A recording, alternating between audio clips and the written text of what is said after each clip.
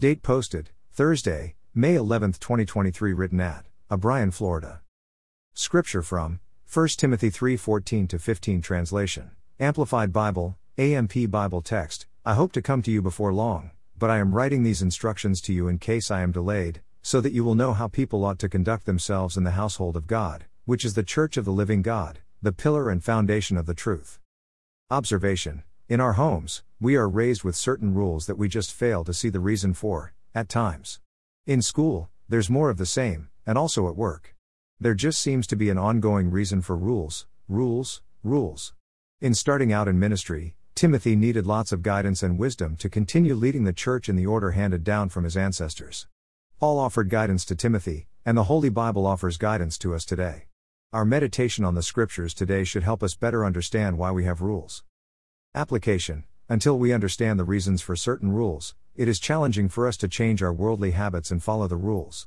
I recently posted a devotional concerning the character, expectations, and integrity of a church leader. To the world, those rules from the Bible may seem unrealistic, and they may challenge believers on the reason for such rules.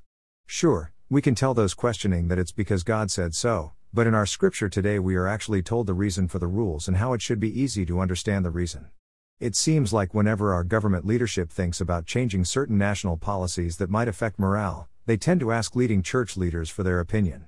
Whenever an unbeliever walks into a church sanctuary, such as when attending a wedding or funeral, they tend to fall into place with everyone else in respecting the building as God's place to meet with His people. From the understanding of today's verses, it seems like Paul may have thought that questions may arise if Timothy instituted the rules he advised for the character and behavior of church leaders. So, Paul went on to explain the reasons why he wanted church leaders to be a special kind, or set apart, one who adheres to and respects the work of Christ in the local church. In some churches today, many of these rules are still in place, and here's why: people will follow what their leaders say and do, and not so much what they demand in words alone. Church leaders will either teach, preach, or show by example that they represent a higher power, one who is above all mankind, one who has prepared a place for us to transition to when life here on earth is over, one who is perfect in every way, and has given His instructions for us to follow as we aim towards a life of perfection, like Him. Without observing the rules given by our Maker, we will instinctively follow the free reign of the evil one.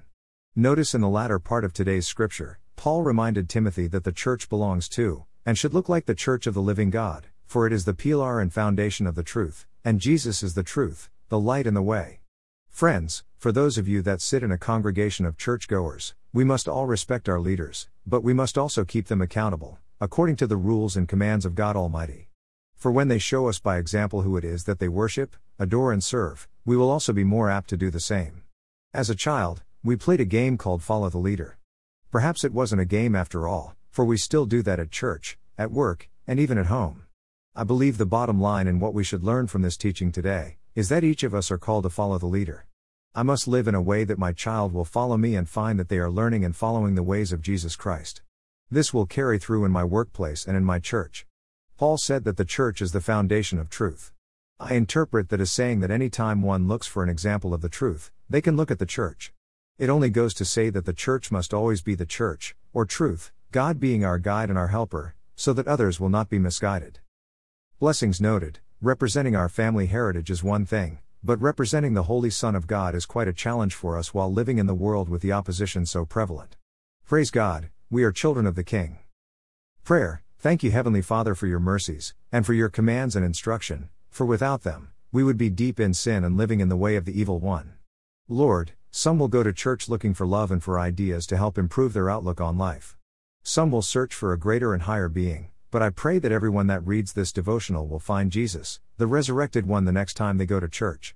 The same one who provided salvation for all mankind from their sin and evil doing. Lord, please place it on our heart to pray for our church leaders, so that they may live in true and honest companionship with you, and in strict obedience to your word. Together we must be the church, your truth, your pillar and your representatives that will lead the unsaved to Jesus. Amen. Footnote: there are 2 more pages on my blog that will provide you with additional information, one of them being to know Jesus. If you have been challenged to make a decision today after reading this devotional, please click on the above page, or speak with a local Bible teaching pastor, or contact me at nuggetsfromgodsword@outlook.com. Please allow someone to pray with you and give you help and/or encouragement as you begin, or continue your walk with Jesus. Words underlined in my blog might indicate a link to a song that came to mind as I wrote the devotional. Feel free to click on the link and listen as you continue to read or pray. If this devotional was forwarded to you and you would like to see more, please go to Nuggets from God's Word and read more, or you may freely subscribe for a daily email conveniently containing each day's devotional.